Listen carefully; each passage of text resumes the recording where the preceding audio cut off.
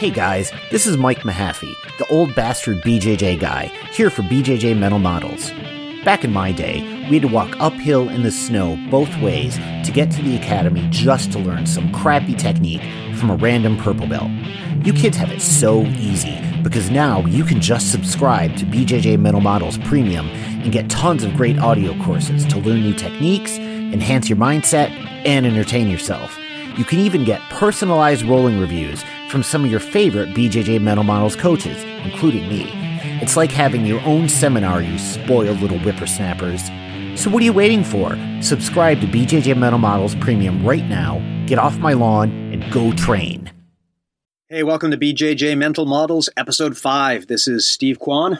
I'm Matt Kwan. And today, continuing the trend of talking about the mechanical models of Brazilian Jiu-Jitsu, we are going to talk about finishing mechanics.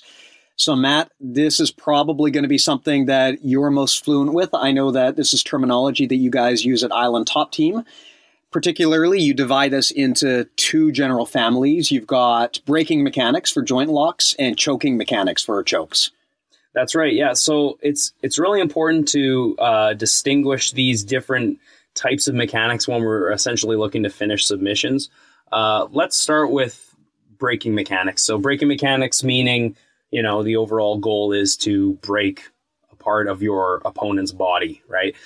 Breaking mechanics can be linear, or they can be rotational, or they can be both sometimes, right? So an arm bar would obviously be like a hyperextension. So that's a linear joint lock. And then there's going to be a rotational joint lock, such as a Kimura.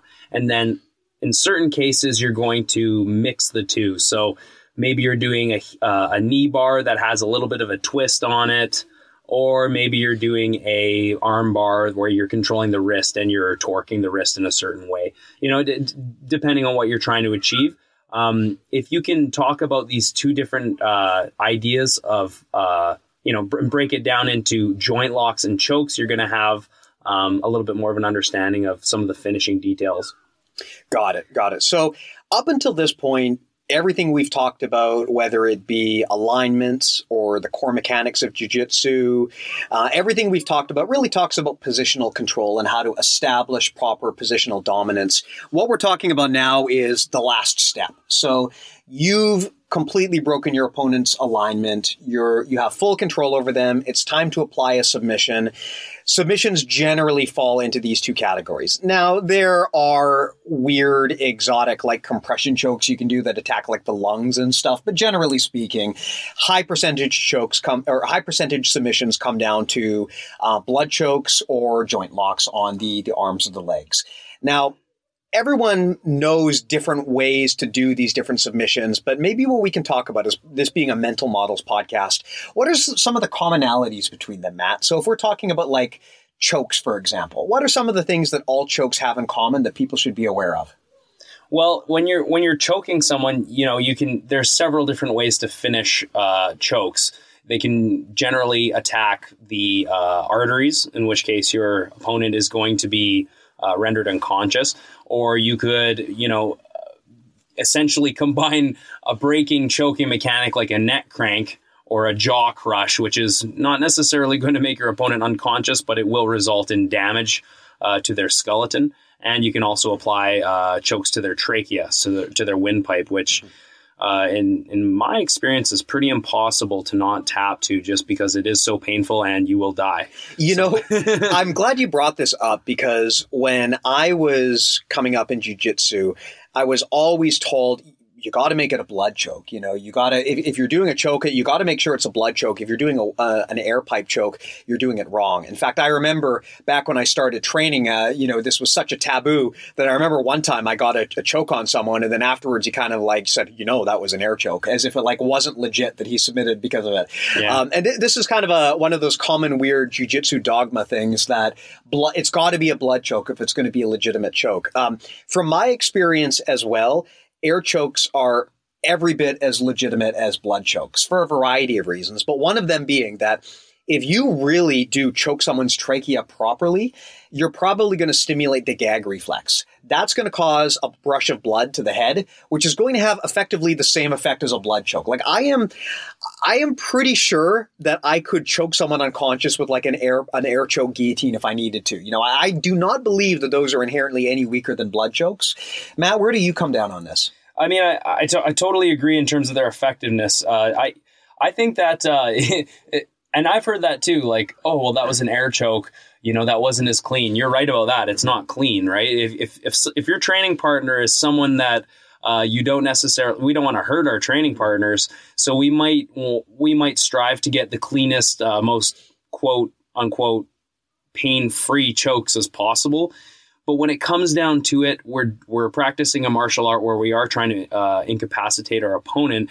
So there's really nothing dirty or wrong about an air choke. Now, if you're gonna neck crank your training partner, or jaw crush your training partner, I mean, you know, I like to think that I have a school that fosters this being, if you're gonna do something like this, that it's applied safely. And that there's an understanding that we are going to tap if there's danger. But I don't think it's as tasteful. Now, in terms of a jaw crush, you know, there's really, if I can get my arm over a training partner's head, I'm going to slowly apply that jaw crush, because I think that is, that's fair. I think that's fair enough that it is obviously effective. There's no denying that eventually you can break someone's jaw. In terms of a neck crank, I generally steer clear of neck cranks just because necks are so valuable to us. And for longevity reasons, I don't want to hurt my training partners. But that being said, in a tournament, if it's allowed, I will totally neck crank someone, and I will totally twister someone in training as well. So as long as things are applied safely and respectfully, there shouldn't be an issue with these types of finishes. And as long as they're effective and they get a tap, that's really what we're going for here. Yeah, I think the takeaway there is, if it is a controlled submission where the guy doing it is gently applying pressure in a friendly way, as crazy as that sounds, but you know the difference when you feel it, right? Like I can have you in an air choke, and I can be applying it in a friendly way, where it's like, look, you and I both know that we're training here. Yeah, it's an air choke, but there is that friendly factor to it. That's different from the guy who is like, you know, trying to like jaw crush you just because he's got to get that win during the training session. And I would also add that, so yeah, to elaborate on that thought, if you're training with someone, you need to look up for your partner's longevity. That is super duper important. Stuff like neck cranks, for example, I'm not denying the effectiveness of these techniques, but they really don't have much place in training. You know, if you want to practice that stuff, do it with a willing partner who knows you're doing it, and do it in a catch and release fashion rather than really applying pressure. The neck is not something that you want to mess around with. You've got to be wary that certain types of attacks can damage your opponent in ways that can last for the rest of their lives. And if you're going to use those kind of techniques, it needs to be consensual and it needs to be safe, right? You don't want to be doing something like that on someone who isn't expecting it, doesn't even know it's a submission, isn't aware of the long-term damage. So just be cognizant of that. I would also add on top of this that, you know, in training, there is no shame to tapping from pressure or tapping from unpleasantness. Sometimes this is a good idea. In competition, that's probably a different story. Or in a real fight, that would be a different story. But in training, you know, if someone is really, really hell-bent on shoulder crushing me, and, you know, I don't want to go into work the next day with like gi burns all over my face, I will absolutely tap from pressure like that. And I will use that as a learning experience to make sure that in the future, I just never get into such a situation. I think that the mentality of, surviving at all costs and toughing it out, when you're training, really you're better off focusing on learning and on learning how to avoid these situations in the first place, rather than trying to, just spaz out of these bad positions and possibly causing long-term damage to yourself. Right. And when we talk about chokes, there's a few things that kind of fall in line with pretty much all different types of chokes. So one rule that I like to use when I'm teaching chokes is you basically want to get everything in position before you apply the actual horsepower portion of the submission. So, whatever choke I have, let's say I have a I'm going for a head and arm choke. And as soon as I isolate your head and arm, I start squeezing right away and I start going for the finish right away. When you do this, you deny yourself the ability to essentially get the proper angle and all the little details that you want to get. I call them the minor finishing details. And then there's the major finishing details, which would be the you're starting to squeeze now. That's the last step you do. Mm-hmm. The minor finishing details is getting everything into place. Your digging mechanics, if you're talking about leg locks, which we'll get into later. If you start squeezing too early, you can never go back and make the adjustments necessary to making that submission a lot more efficient. So it's really important that you don't rush through your finishes. You always want to set up your chokes in such a way that not only do you, when you get in your position, you want to make sure that you deny your opponent the ability to escape. How do you do that? Most of the time, it's going to be by breaking their alignment. So if it's a head and arm, I want to deny them the ability of getting their arm free of the head and arm submission. Ideally, I would like to have them pinned in such a way that they can't use their posture to escape and their head is in a box because I'm doing such a good job of keeping my head connected to theirs. My grips are tight and I spent the time needed pushing the arm into the proper position and I have the correct placement. If I decide I want to rush through something and just use pure strength, as most practitioners know, that is not the most efficient way to do things. Yeah, from my experience too, when you try to do that, first of all, you stand a good chance of not getting the submission. I mean, the perfect example is the arm triangle. It is possible to try to just like squeeze the life out of a guy with an arm triangle before you've done it perfectly. But from my experience, first of all, it reduces your chance of successfully completing the finish. And second of all, you run the risk then of gassing yourself out, right? If you squeeze so hard that you basically can no longer use your arms, when your opponent gets out of that arm triangle, now you're in a big world of hurt, right? So that's the kind of situation that you want to avoid. Tying on to your discussion earlier about alignment, the thing that I always think with submissions is I highly encourage that you don't think of positions and submissions as two separate things. They're really the same. All a submission is it is a particular type of position where your opponent's posture and structure are so compromised that they basically have to give up the fight. That's all it is, right? If you try and dive onto submissions, you're missing the opportunity to further break down your opponent's posture and structure. And this is a very subtle thing, but it's actually a very key difference. Guys who are good at jiu-jitsu, they don't think, I'm going for the submission now. I'm going for the submission now. What they think is, I'm going to take away a bit of your structure, posture, or base, and then I'm going to do it again, and then I'm going to do it again, and I'm going to keep doing it like a boa constrictor until eventually it just so happens that you have to tap out. That's the way I think of things, right? Like when I'm advancing position or trying to isolate a limb and secure a submission, it's not about submitting the guy. It's about just progressively breaking his alignment a little bit more until his alignment is broken to the point where it's actually damaging to him. And at this point now, he has to give up the fight. Yeah, and we've been speaking right now in terms of no-gi submission, so like a head and arm, right? Well, what if it's a gi submission? We're obviously going to be, let's take the bow and arrow, for example. Of course, that's going to be, you're going to be driving the bus with a grip wrapped around your opponent's opposite side collar, right?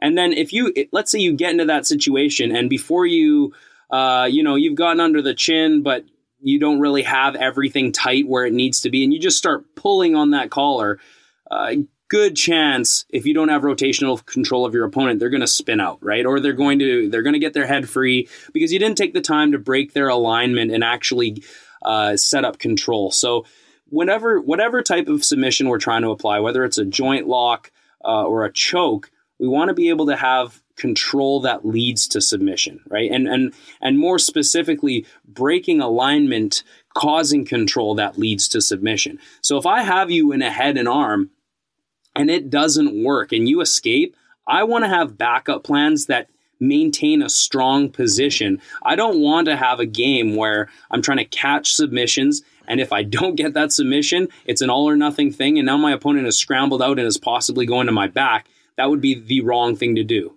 Yeah, you want to avoid what I think of as submission tunnel vision, where it's like I see the possibility of an armbar. And one way or another, I'm going to get this armbar.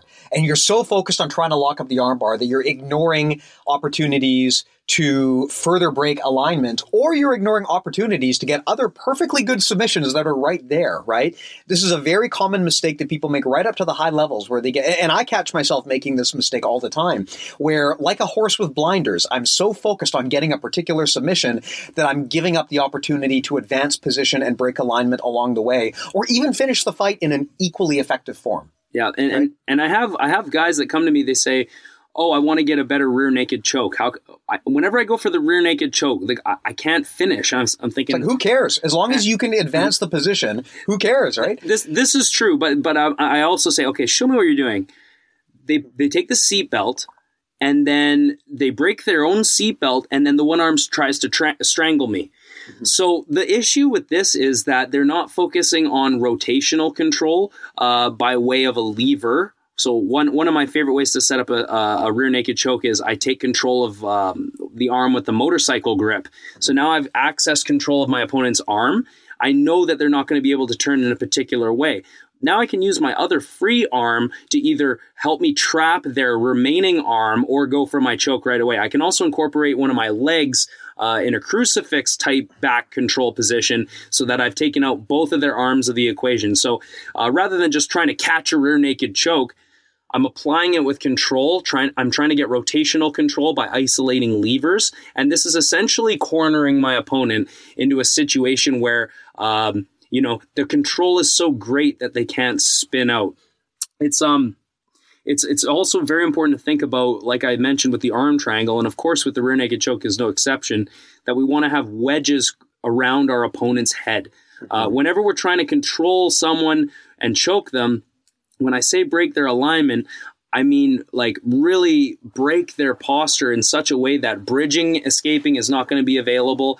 They can't get their back to the mat because your head is blocking them. And there's always an obstruction that prevents their head and their spinal column from escaping to the side that they want. So this is a very important way to think about controlling someone, because this will give us way better control when we look for submissions, when normally, if we're not considering these things, they might just spin out and then we are stuck on the bottom. Yeah, this is actually a great example. The rear naked choke specifically is a great example of why alignment and positional control are so important when you're trying to apply a submission. So many people, when they see someone's back, they get real excited. I have this happen a lot where, if I'm playing Turtle, especially people who are less experienced, they get real excited because they think, there's the guy's back, I can get a rear naked choke, and they'll dive on you, right? And submission diving is always a bad idea because it means that you're trying to get a submission without securing the position, and without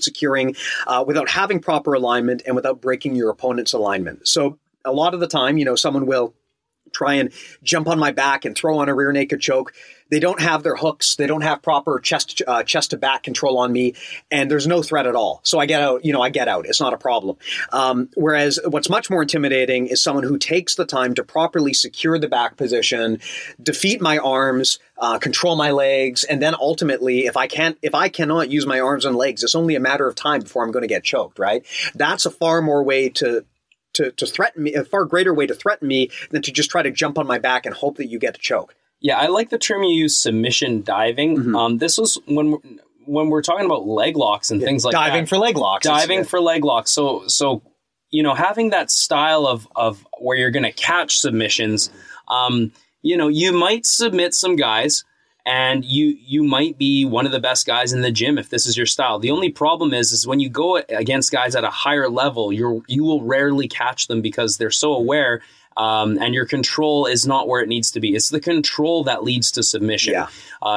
We're not catching submissions, okay? So if you have a catch style game, and not to shit on catch wrestling, but if you have a game where you're catching submissions and you're catching your partners with leg locks and chokes, you might be creating some false positives. And that's a huge thing where I think when people learn leg locks, it really opens their mind to the idea of the leg lock game being a controlling game leading to submission rather than catching heel hooks and catching leg locks. Yeah, I like the thought of diving for submissions as being something to be aware of, as something that you shouldn't do. Because when you're diving for submissions, it basically means you're abandoning any pretense of having control and you're rolling the dice.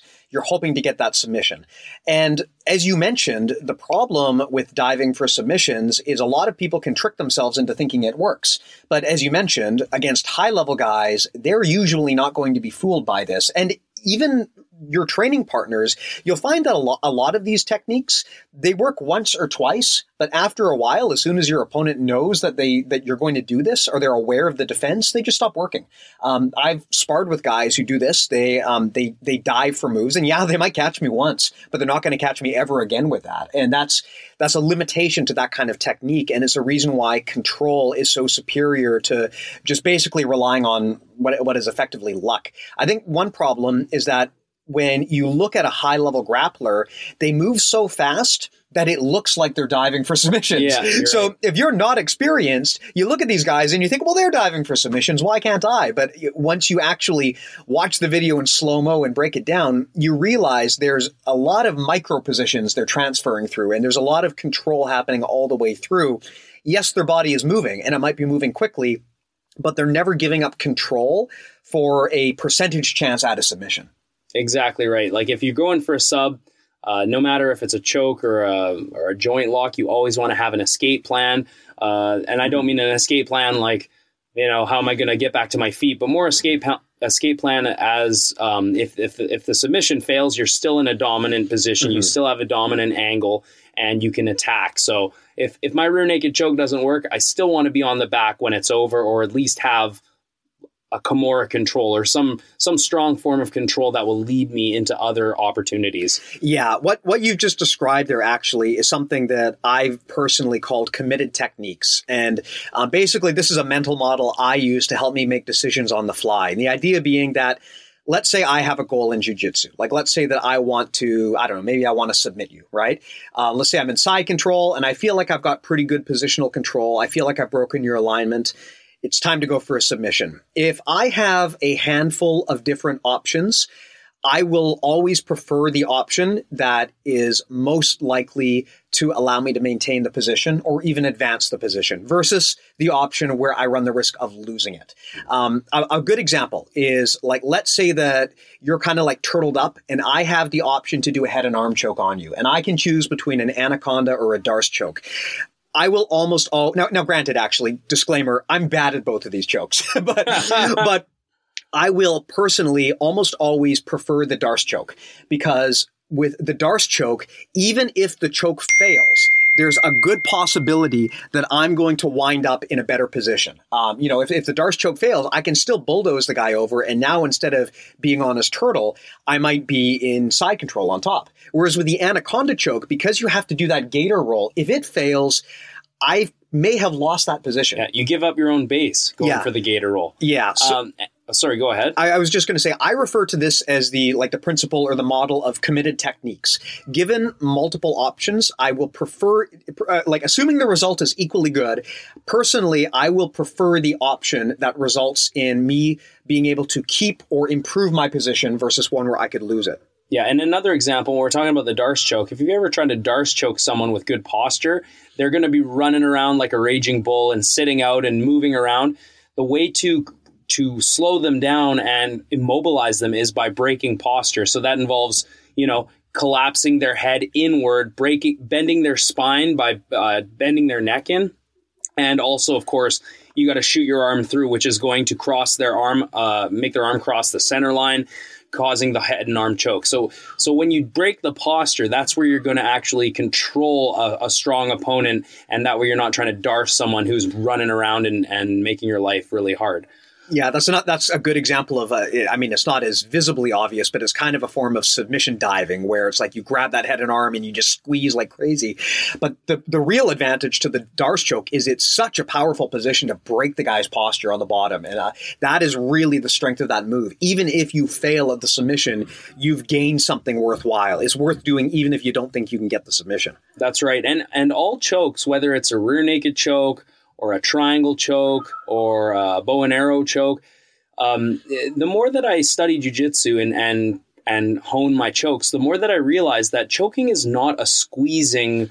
It's not the squeezing that finishes chokes. Once everything is set in place, the squeezing helps, no doubt, and you can get away with a lot by squeezing hard. But breaking someone's posture into the choke is really what causes a lot of choke. So if I have you in a rear naked choke and my arm is fully sunk, yes, I could finish you by squeezing you, but by breaking your posture, pushing your head forward, using either my hand or my own head, my face, creating a frame on the back of your head and pushing your chin down into the choke is going to amplify the choke a lot. So always think about how are you breaking alignment when you're choking, not necessarily how can I get the tightest squeeze. This is actually something that I remember seeing in one of Rob's videos, which I thought was a very helpful way to describe choking mechanics. So what he said is that if you want to apply a blood choke, you basically need 3 wedges. You need a wedge on one carotid artery, you need a wedge on the other carotid artery, and you need a wedge behind the neck that pushes down. Like he basically said, think of it like there's a triangle around your opponent's head, and like the bottom point of the triangle is under the chin. Your goal is to have wedges on all of those sides, and then from the top, you want to push down to make that triangle smaller. So basically, you're creating compression on both of the carotid arteries while additionally breaking posture by pushing down on the head. And if you think about it, every single successful blood choke has this in common, right? And even some air chokes have this in common to some extent, where you're applying pressure laterally on both carotid arteries and most importantly, you're pushing down from the top. So if you're ever having trouble finishing really any type of blood choke, this is a good thing to think about and to use to kind of analyze and troubleshoot your technique. Yeah, and it's so easy when you're learning chokes to just start squeezing, right? And every beginner is going to do this. And it really takes a good coach to identify this and to walk them through the proper way to do it. But, if you're going red in the face trying to finish a choke, your mechanics need work. And that is always something to be critical of and to be mindful of and to be to self-reflect when you're doing submissions. Am I using too much strength here? If you are, things probably could be, your dig mechanics could be better. And of course, you could be doing a better job of breaking your opponent's alignment. Yeah, I would actually say that this goes beyond just applying submissions. But in general, in jiu-jitsu, if you feel you need to develop the mental awareness of what your body is doing, because it is the body's natural response to tighten up and tense up and to try to use strength. And you need to develop the mental awareness of when your body is doing this, because when your body starts tensing up and you're using your strength, it's a signal that you're not doing technique properly. So I try to be aware of this. And if I ever get myself into a position where I realize, man, I'm squeezing really hard here, whether it's a submission or not, it's a way for me to reflect and understand that there's a better way to do what I'm doing and I'm not being efficient. So it's something that I suggest everyone really practice, learning to have that awareness of what your own body is doing and when it's tensing. Awesome. So should we discuss maybe some joint locks now? Yeah, absolutely. I think that covers choking mechanics in pretty good depth. So let's talk about joint locks, Matt. What are the principles for joint locks and how do they differ from air chokes and blood chokes? Well, maybe I just want to cover something. Maybe I misspoke earlier. I said there was 3 kinds of joint locks. I actually I left one out. So we have the linear joint locks, such as an armbar. We have rotational joint locks, such as a Kimura. There's also a compression joint lock. So I forgot about this, say a bicep slicer or a calf slicer. Or the ultimate submission, the Boston Crab. Exactly, the sharpshooter. I believe the sharpshooter is actually a rotational lock, but let's not. And I believe Ric Flair actually invented the inside Senkaku, although he was very bad at keeping the position because he would always get reversed. By the way, side note, if anyone out there has figured out how to successfully apply a sharpshooter in Brazilian Jiu-Jitsu, please let me know, because I have been trying to figure out a way to do that for years. Yeah. Continue. Okay. So, and of course, there's a hybrid joint lock where you combine 2 or more of those types of joint locks. So it's the same sort of thing. And we already discussed lever-based control. So it's important to know, first of all, how to manipulate levers. If we're talking about a linear joint lock, such as an arm bar, we need to establish a proper fulcrum point, and we need to have control of the end of the lever and a strong set of wedges on the other end of the lever. So whether it's going to be an arm bar where we have a strong wedges on the shoulder, and we have a nice fulcrum point underneath the elbow and control on the end of the lever, or if it's a leg lock where we've established a wedge on the hip, a wedge behind the knee, and then control at the end of the on the end of the leg that we're attacking. We're gonna need those elements to create powerful braking pressure. Of course, there's so many details to go through, right? But we'll try and sort of take them as they come. Then there's going to be rotational control. So when we're talking about something like the Kimura or the toe hold, what we're looking to generate is something called the ratchet effect. And the ratchet effect is taking a limb and essentially bending it into a 90-degree position where we gain a lot more rotational leverage. An example of this would be, if you have a bunch of screws to screw home and you only have a screwdriver, you're going to be there putting in tons of work with your wrist. It's not going to be very efficient, and you're going to want to bang your head on the wall. Now, if you have a ratchet, something that is like a lever that is sticking out that you can now access, it's going to go by much faster and more efficient. So this is just the exact same concept. When I have a ratchet control over someone's shoulder, I'm going to have a lot more power when it comes to finishing mechanics. I don't want to try and Kimura someone with a straight arm. It doesn't happen, right? It turns into an arm bar or something else. Which is in itself a legitimate technique, but there's just a different way to finish something like that. Right. Like I want to maximize the torque that I have on the joint when I'm doing the rotational submissions. So that is going to be how I'm going to gain that, of course. Getting an actual ratchet control means that if it's effective and I have essentially a 2-on-1, my opponent shouldn't be able to break that control, and I'm going to have a lot of finishing power. Got it. So for the more linear submissions like arm bars, you mentioned that it's critical to apply wedges. I know we talked about this in earlier episodes, but can you maybe elaborate a bit on why those wedges are so important and where you're best positioned to put them? Right. So, I mean, one of the more common escapes we learn from the armbar as a beginner is the hitchhiker escape. So why does the hitchhiker escape work? When we're in the armbar and we try and do the hitchhiker escape, we turn away from our opponent. If you could do this right now by just putting your arm out, imagining you're in an armbar, and then looking away from the armbar, what happens is your shoulder elevates. So when your shoulder elevates, it actually allows the pressure that would be inside the fulcrum, which is at the elbow, the bridging portion, the pressure is going to bleed from the elbow into the shoulder, which now has mobility. So because the shoulder has mobility, not only can my opponent spin and deke their head underneath the space created by the elevated shoulder, but the pressure that would have otherwise gone into the elbow now bleeds into the shoulder. So this is a big problem when it comes to trying to armbar someone. If we do this and they're allowed to hitchhiker, you're going to get your guard pass unless you act really quick. So it's important to establish a wedge, meaning we're immobilizing the shoulder so that there can't be space underneath the shoulder. If there's space under the shoulder, the pressure won't be isolated within the fulcrum point, and my opponent will be able to spin out, and there will be space underneath for their head to go as they come up and try to pass my guard. Got it. So if there's something I'm really getting out of the last few conversations we've had on these topics, it's that levers are so critical for establishing positional dominance, right? When you're advancing your position, it's basically all a lever battle, really. Finishes are all about wedges, it sounds like. Like, regardless of whether you're doing a choke or you're doing a joint lock, it's ultimately the wedges that dictate the power. I mean, to some extent, lever control as well, but ultimately it's the wedges that are going to determine whether your submission works or it doesn't. Is that correct? Yeah, absolutely. I mean, if you're just imagine any submission, try to apply any submission on someone who can move. Mm-hmm.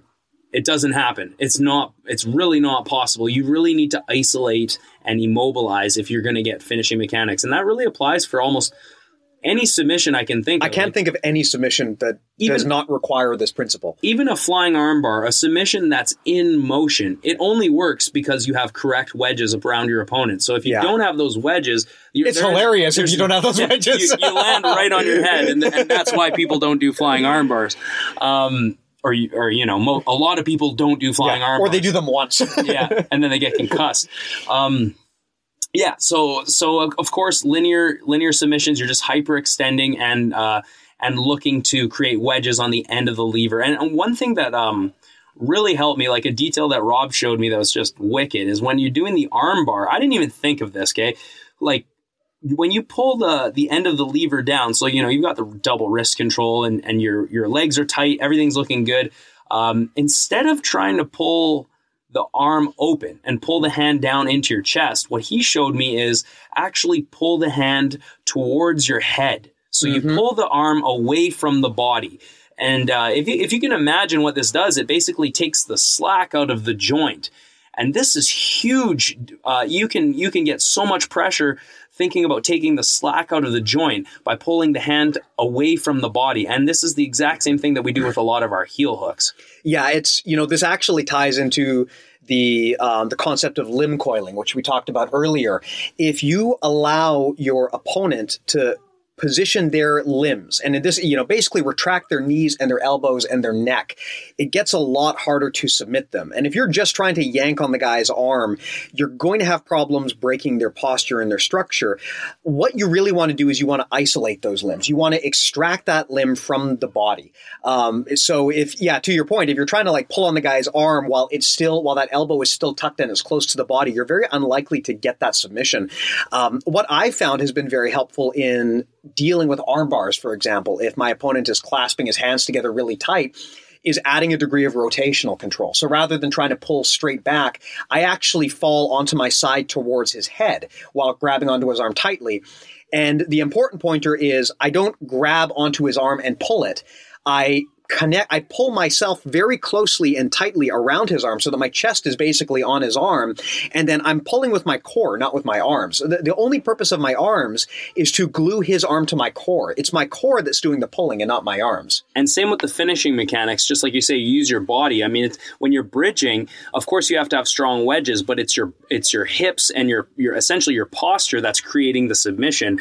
And like you said, your arms are just controlling the lever, not necessarily doing the majority. You would never be in an armbar lying back and there's a giant space between your body and your opponent's hand, and then you're making a big movement pulling the hand towards your body. You would sit up, connect, and then use your body to finish. And of course, it is especially things like knee bars. If you think about knee bars, you're trying to finish a knee bar. We think so much about how we have to lean back, right? We grab the end of the leg and we lean back. It has so much more to do with what your legs are doing on your opponent's hip and thigh that is going to dictate how strong your knee bar is and whether or not they're going to be able to move. Because when you try and just lean back, that movement of leaning back is what Danaher calls the follow-through room, right? And that should be the last thing you do, really. That's the exclamation point at the end of the sentence. Yeah. You should already have enough finishing power by that point. That's right. Those are your major finishing mechanics, right? The minor finishing mechanics are, how did you get there? How did you get your wedges in place? How are you, how are you going to hyperextend that arm, like break their grips and whatnot? And really make your wedges strong enough that you can apply the pressure. The hipping in really shouldn't need a ton of follow through room if you're doing the submission properly. Yeah, there are big advantages to the leaning back, and a lot of people do this in particularly in arm bars, in leg locks, and in guillotine chokes. I see this a lot where they grab onto the limb or the neck and they lean back like crazy, In addition to the problems you already described with that, Matt, another problem with leaning back is that number one, it disengages your core, which means that you're no longer using your core muscles to apply pressure. If you recall from earlier episodes, we talked about how when you're applying a submission, you want to use overwhelming force. You want to use every part of your body, especially your core, to engage. And that's even in submissions where it may not be obvious. Like when you're guillotine choking a guy, the power actually comes from your core. You want to like compress and squeeze into the guy and tighten up. That's how you finish a guillotine. It's not by grabbing onto his head and leaning back as far as you can. That's how you take the wedge off the back of his head and his head pops out. Yeah, and the other problem too with leaning back, if you recall again from earlier episodes, we talked about the power of limb coiling, keeping your body tight like a ball. It's kind of like a spring, right? When you got a spring and you compress it really, really small, there's a lot of potential energy there that can explode at any time. The way I like to think of it is like a snake. Like a snake it coils itself when it's ready to strike, and it can move fast. It doesn't like lie down flat on the ground because then it can't do anything. It coils because it's loaded like a spring and it can generate force. If you don't load like a spring like that, it impacts your ability to use your core to generate force. Additionally, if your limbs aren't coiled, it gives your opponent a way to break your structure, right? Like when I lean back, my elbows and my knees are no longer connected to my tummy, right? I've opened myself up, and that gives my opponent the ability to start isolating things and escaping as well. So not only does it kill the pressure to do that lean back, but it also makes it easier for your opponent to escape because now they can start like messing with your arms and your legs.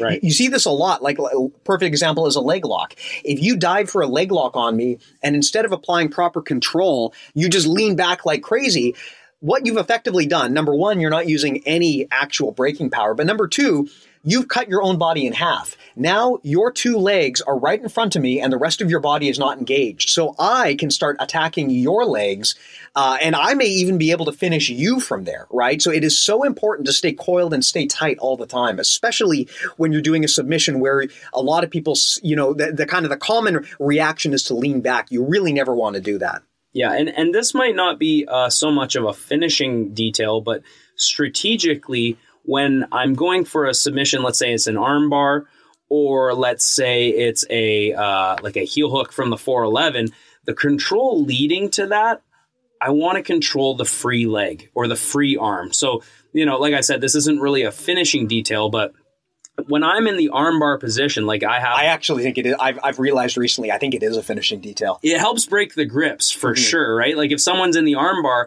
I have my arm wrapped around the arm that I want to attack. My legs are strong wedges around whatever portion of my opponent's upper body that I can. Collecting the far arm and pulling it tight, essentially making your opponent be in a straitjacket position, really reduces their alignment. So now they're crushed inside this box and they can't move side to side. So withdrawing their arm is very difficult. This is just a stronger example of wedging. And when I'm in the 411, if I don't control the free leg with my arms, my opponent is going to be able to spin and move and get into base and do all these things. Whereas I can isolate them inside the inside Senkaku by controlling the free leg with my arm, and then my legs are wedging around the leg that I want to attack. This is a callback to the last episode we did on dominant angles, where we talked about how, hey, it's great to arm drag someone, it's great to leg drag someone, but it's not just about controlling the lever that you're grabbing onto. It's about applying a wedge on the other side as well. And it's the same with like an arm bar, right? It's wonderful if I can grab someone's arm and I can attack it. But if I cannot put some sort of wedge on the far side, then they can just extract that lever. I found the same principle to be true recently, as you mentioned, where when you're arm barring someone, I find these days for me, to have success, it's less about what I do to the arm I'm grabbing and more about controlling the far arm and making sure, because if I can put a wedge behind their far arm, they can't move. Whereas if I'm just grabbing their near arm, they might be able to bridge, they can extract the arm.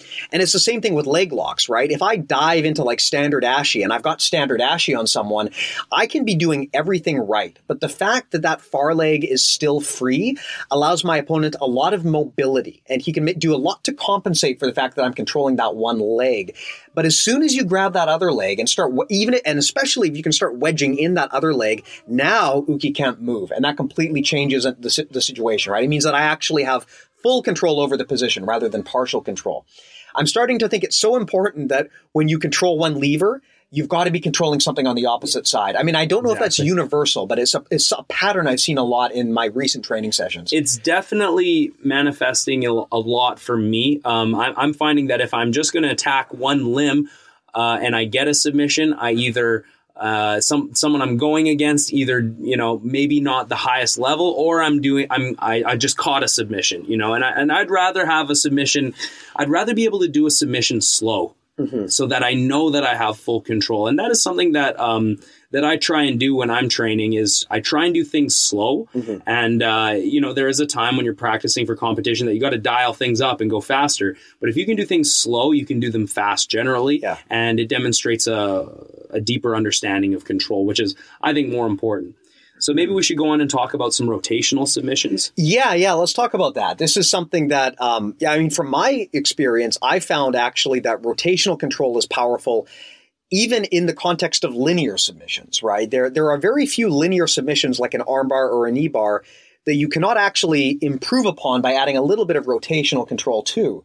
But then there are submissions that are completely rotational, like the probably the most obvious example being a Kimura, right? Kimura or heel hook or toe hold. These moves are all moves. If you'll notice, like I used to think of these moves as a 2-on-1, usually creating like a figure 4, right? Like a Kimura is going to be a figure 4. But also, these moves involve your legs being involved as well. So whether your legs are going to be isolating that shoulder that you're attacking in the Kimura, wrapping your legs around your opponent, or if you're basing on the ground off those legs when you're on top position finishing the Kimura, or if you're in the 411 or an outside Ashi finishing a heel hook, your legs also need to create wedges or get into base as well. But essentially, it's you want to create as much torque as you can. So let's maybe just talk in terms of a Kimura for now. I'd like to create an open elbow by pulling my opponent's elbow away from their body.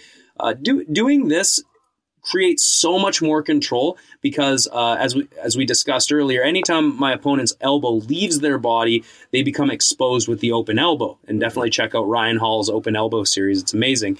So when I'm doing the Kimura, I'm not just focused on how am I going to put the guy's hand behind his head. In fact, if I focus on just pulling his hand behind his head, he's actually going to posture up and rip his arm out. Yeah. What I need to do is create a wedge behind his shoulder. By usually, if I have the Kimura locked up, the arm that's going around the back through the armpit needs to be tight to my body. Mm-hmm. What that's going to do is create a wedge on their shoulder, and it's going to improve my structure with that elbow by pinning it to my ribs.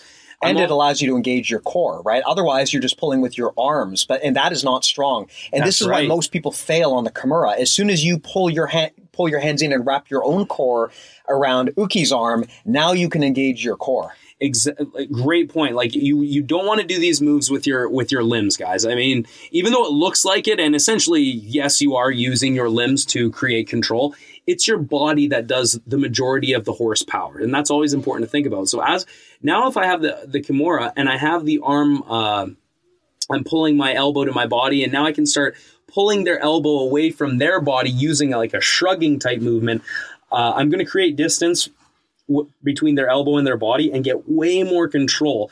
And I'm going to be able to now bring the hand close to the head. It's not just like, if anyone out there plays the Kimura system, like the Kimura trap that leads to the back and whatnot, you'll know that you have to create that wedge on the end of the lever, which is the shoulder, as well as have the wrist, the 2-on-1 on the wrist, right? And another thing, when you're doing the Kimura, is you can always find extra leverage using your wrists. So if you think about your arms, they're levers to your shoulder, right? But your hand is also a lever. So what I use commonly when I'm using the Kimura control is I use the quote monkey grip, where I take my thumbs out of the equation. I'm no longer grabbing my opponent's wrist with the C grip, but I take my thumb out, and now I have like essentially 2 monkey grips, one on my opponent's wrist, one on my own. If I have this position and I roll my wrists down as if I'm revving down a motorcycle, I get tremendous torque on the shoulder. And this is kind of a hidden gem in the Kimura system. If you don't do this, if you do the Kimura grabbing just the wrist, you're using your wrists as a wedge almost against his hand, right? Yeah, exactly. Like I do use the C grip to isolate my opponent's wrist, but when I go to finish and when I really want to apply Kimura control, I switch to the no thumb grip. And that allows me to use my wrists as to torque up the Kimura a lot more. I get a lot more rotation that way, and it's actually really shocking how much more power you get. So if you don't play with that, definitely try that next time you get a Kimura. Roll your wrists forward, and yeah, just a lot of the time, as well as I will be extending my arms rather than trying to pull my arms close to my body when I have the Kimura control.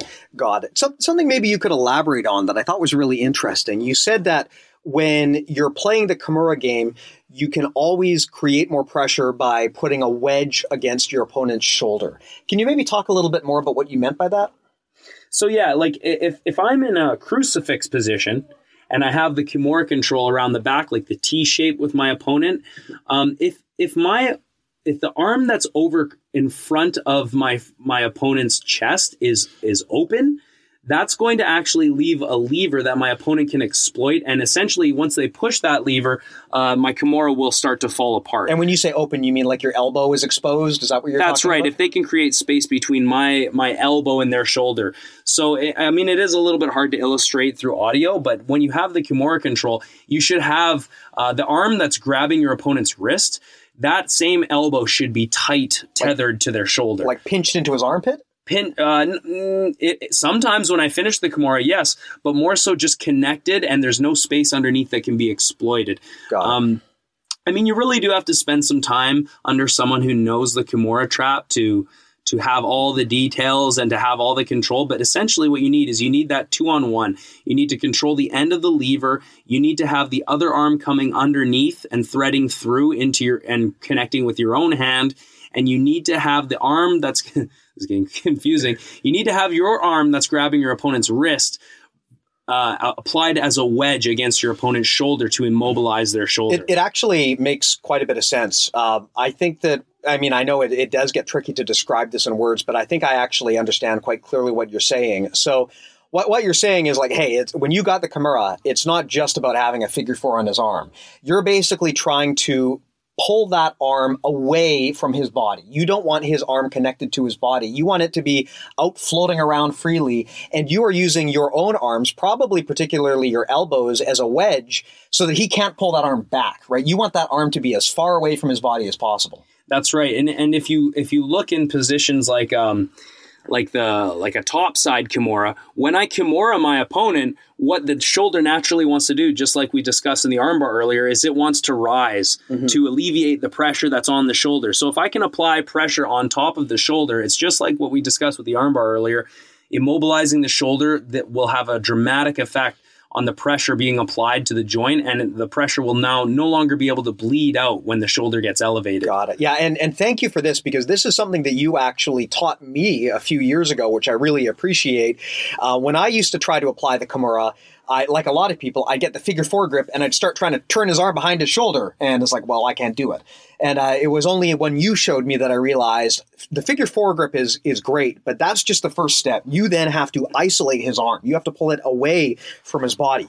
That's right. This in itself is actually a mental model, which is that you always want to isolate your targets. You never want to try to attack a guy's limb while it is strong and connected to his body or to another limb. You always want to have his limbs free-floating to the greatest extent possible, right? Your opponent's limbs are weak when they're not able to connect to anything else. So this is a true principle in basically any submission, and even in a lot of positional improvements as well. If you can pull your opponent's limbs away from the core, this is like the opposite of limb coiling, which we talked about earlier. You want to put your limbs close to your core.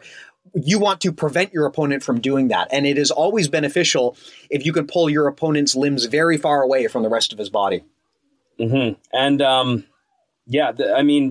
the Kimura is such a strong tool to use. Definitely, if if you don't use the Kimura as a system and not just a submission, you're denying yourself of one of the main control schemes in the no-gi system. I mean, it leads to the back, it leads to guard passing. It is such an all-purpose tool. You definitely have to start incorporating the Kimura as a submission. You know, the Kimura is a great example of what we've talked about a little bit earlier, which is that there really is no such thing as a submission. Like, a submission is just a particular type of position where you have employed enough breakage of alignment that your opponent has to give up. Almost any submission can be thought of as a position and can be used for positional advancement.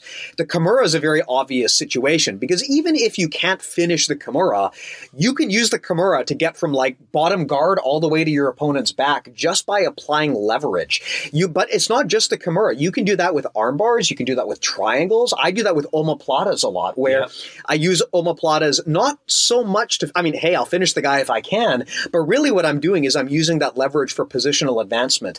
And it's so important to think of submissions as just a particular type of position that you can flow into and out of. Yeah, and just because you have a figure 4 grip on your opponent's arm doesn't mean you have broken their alignment. Yeah. So that's, aesthetically it looks like a Kimura, but this is another one of those position versus alignment situations that we talked about before. Yeah. And I guess the last type of joint lock to talk about would be a compression. And this should be quick. There's not a lot of compression joint locks out of there. There is, of course, the slicers. There's the bicep slicer and the calf slicer. My 2 cents on these moves, we all know about the calf slicer when my opponent is facing away from me and they're essentially trying to scramble to get away, and I've locked my legs and I'm coming up almost like I'm about to take their back and they're in the sprinter's stance.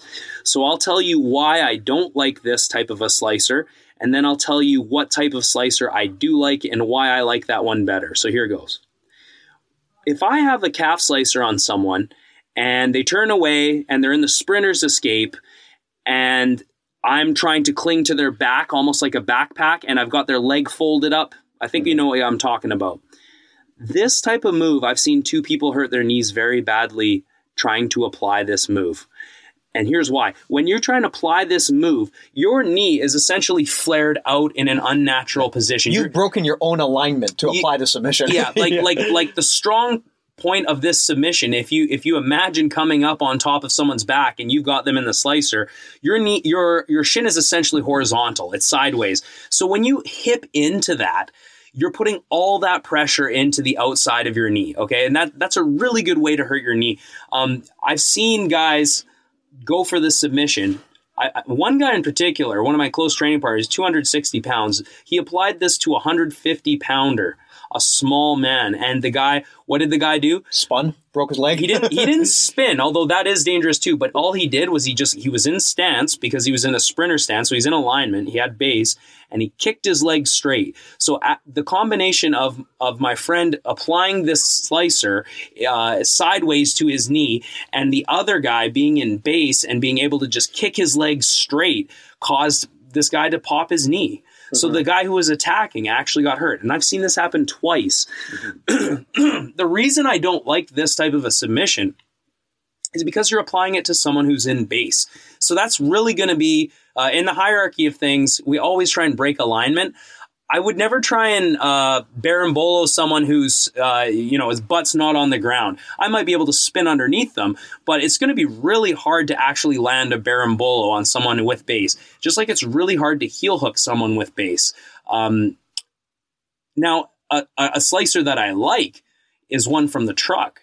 So if I have my opponent in the truck and I'm able to isolate the leg that I'm entangling and I can apply a slicer in that fashion, I find that effective and quite safe. Why? Your opponent's not in base. My opponent's not in base. They're on their back. Their feet are up in the air. They cannot drive and create powerful, explosive movements. So I can totally see that one working, whereas the other one is I steer clear of that. I mean, there's really no reason to do that when I can just abandon it and try and get to my opponent's back from that position. Yeah, and that's a good example of what you talked about earlier where, there's a difference between having a submission and being in a position that looks like a submission.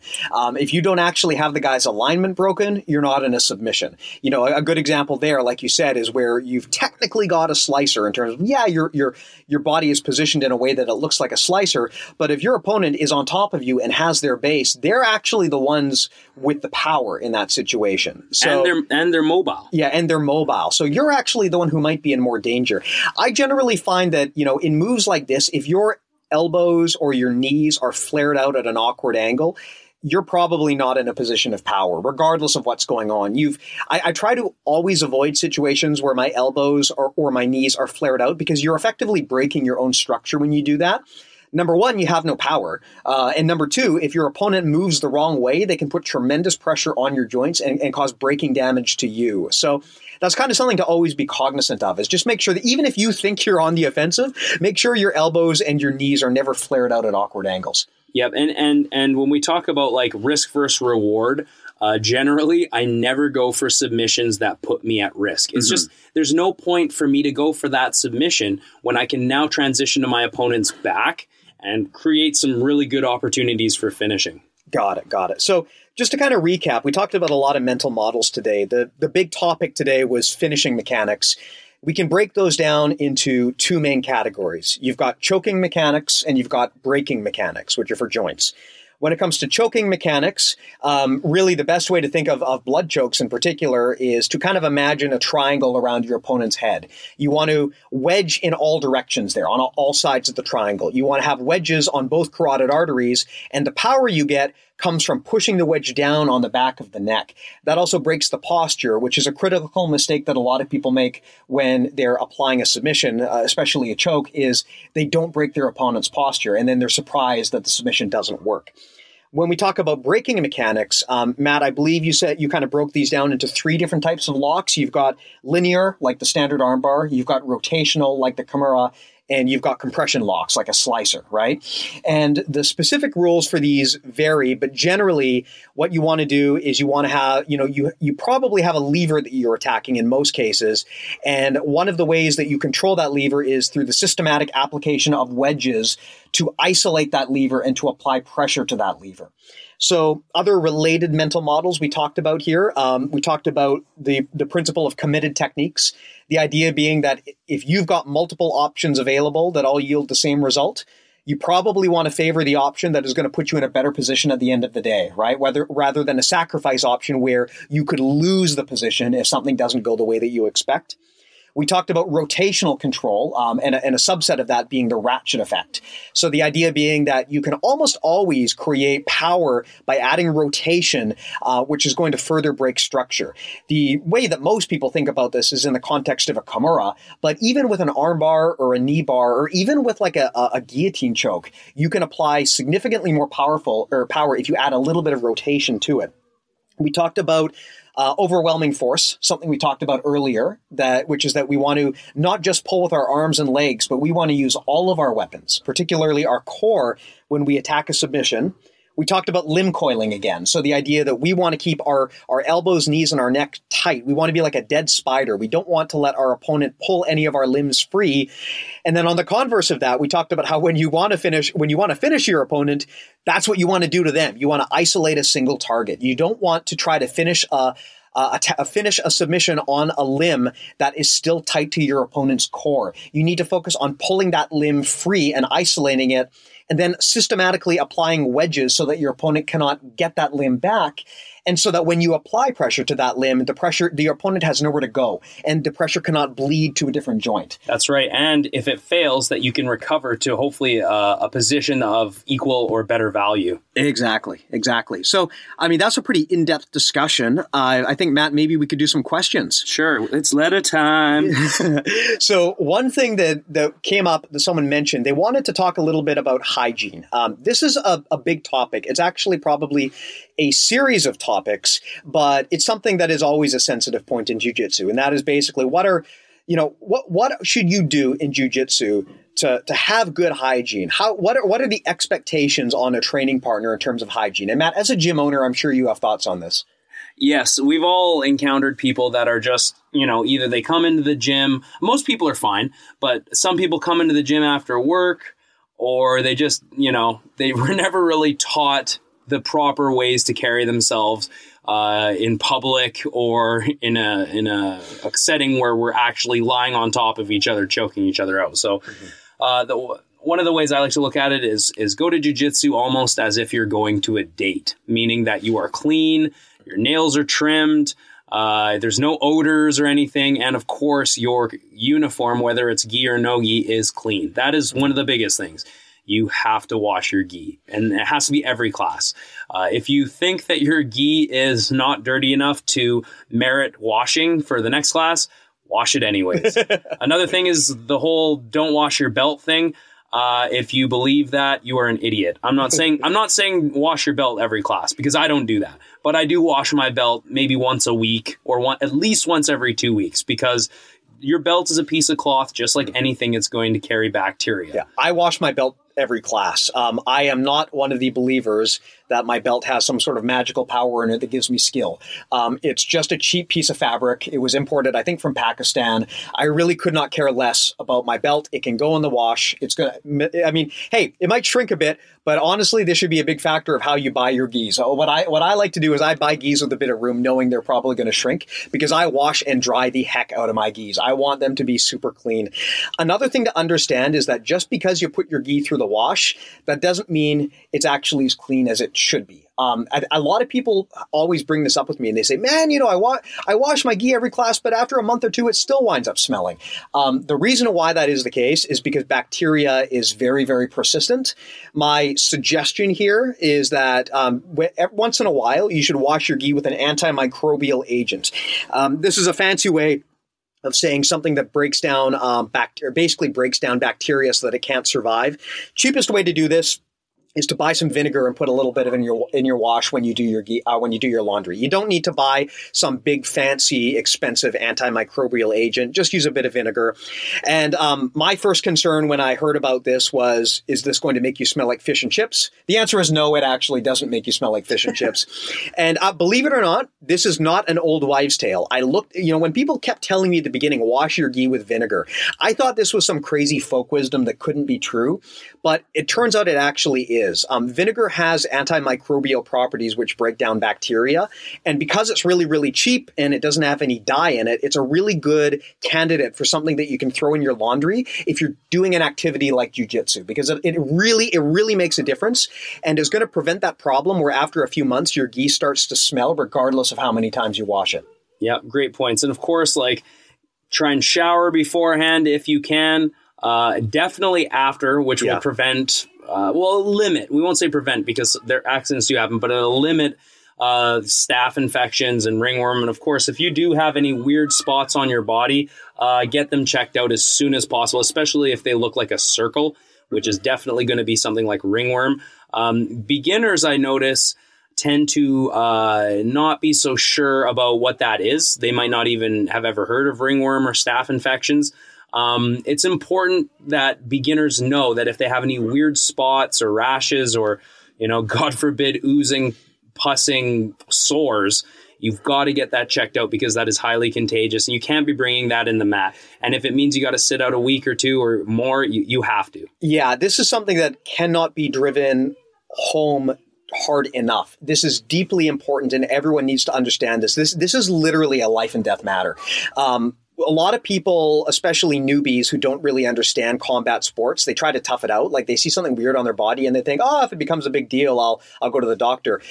That is not what you need to do. You need to go to the doctor right away if after grappling you see something weird up on your body, even if it just looks like a rash that you can't explain or that wasn't there before.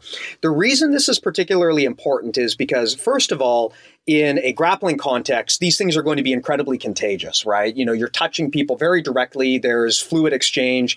These things are going to transfer from one person to another. But additionally, you can die from this stuff, and you can die very fast. Staph, in particular, MRSA, the medically resistant variant of staph, is deadly, and it can kill you within a matter of hours, right? Like there are stories of people who have had staph, and at first it doesn't look like anything, and then 8 hours later, like half of their limb has been eaten, and they're in a life and death situation in the hospital. Also, bear in mind that jiu-jitsu is very popular amongst medical professionals like paramedics, EMTs, doctors, police officers. These are people who work with people in high-risk settings.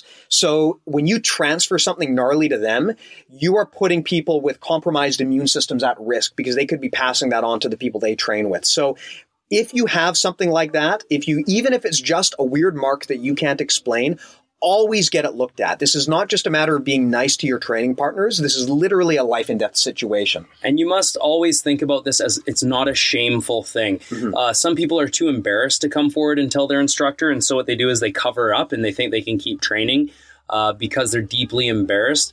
Guys, it's not embarrassing to get staph or ringworm. Be honest with your instructor. Tell them what's going on and say, I need to take some time off. Mm-hmm. If your instructor is reasonable and understanding, hopefully they'll pause your membership and you won't lose any time and you can come back when you're healed. But you cannot be running anyone the risk because what is shameful and embarrassing is actually getting caught training with it. People will remember that. And that is something you don't want to live with. And like Steve said, it's life or death. Yeah, absolutely. Staph and other transmittable diseases like this are not a joke. They need to be taken very, very seriously on the mats. And additionally, as Matt said, if you do realize you have staph, you owe it to your team to tell them. You should tell your instructor so that they can relay that to members of the team so that they know that they've been exposed. This is also important for other diseases. If, for example, you get exposed to something like mumps, or some other weird disease, make sure that your instructor knows so that they can tell everyone else on their team. This is critical because some of the people that you train with might spend a lot of their time working with the elderly or children or people in the hospital. If these people are in contact with people who have compromised immune systems, it's very important that they know if they've been exposed to something so that they can take preventative action right away. Yeah, and the best way to deal with this is to always shower right after class, if possible. Don't go home and marinate on the couch for 3 hours and then, I'm going to go in, or I'll shower the next day. Is one of the scariest things ever, okay? Shower immediately. Shower immediately. Try to use an antibacterial soap if you can. I use Head and Shoulders. It usually kills everything. Another great thing to just mention real quick is if you're going to a gym and you're brand new, just assume that every time you step off the mats, you need footwear. Yeah. So whether that's going to be sandals or whatever, especially in the washroom, don't be walking around barefoot. You will get called on it. A lot of gyms have signs or whatever, but some don't. So definitely try and have footwear off the mats, and you do not want to be transferring bacteria onto the mats where people's faces are going to be smushed against. Yeah, you brought up a good point. We talked about disinfecting your clothing with an antimicrobial agent. You also want to disinfect yourself. You can get antimicrobial soap and shampoo. I believe Head and Shoulders has antimicrobial properties. I think that's how it kills dandruff, but I'm not totally sure on that. So I'd suggest you look it up before you believe me on this. Yeah. But I that's what, you can wash with antimicrobial soap and shampoo, and that's always a good idea as well. I'd highly recommend it. Just imagine you're trying to impress a really hot date and you're going to show them how clean you're going to be. That's what you want to do when you go into the jiu-jitsu school is you want to make sure that no one has problems with the way that you smell or, any other issues like that could lead to serious infections. Yeah. And on one other thing on the topic of hygiene, although it is not technically illegal to do in jiu-jitsu, I do not suggest farting on your opponent's face as an escape or submission. I understand it is devastating. I have had it happen to me. I suggest you try to avoid that if you possibly can. Yeah, accidents do happen. Okay, well, I think that's a pretty comprehensive discussion. Thanks again, Matt. Thanks to everyone listening. Steve. And we will talk to you next time. All right. Thanks, guys.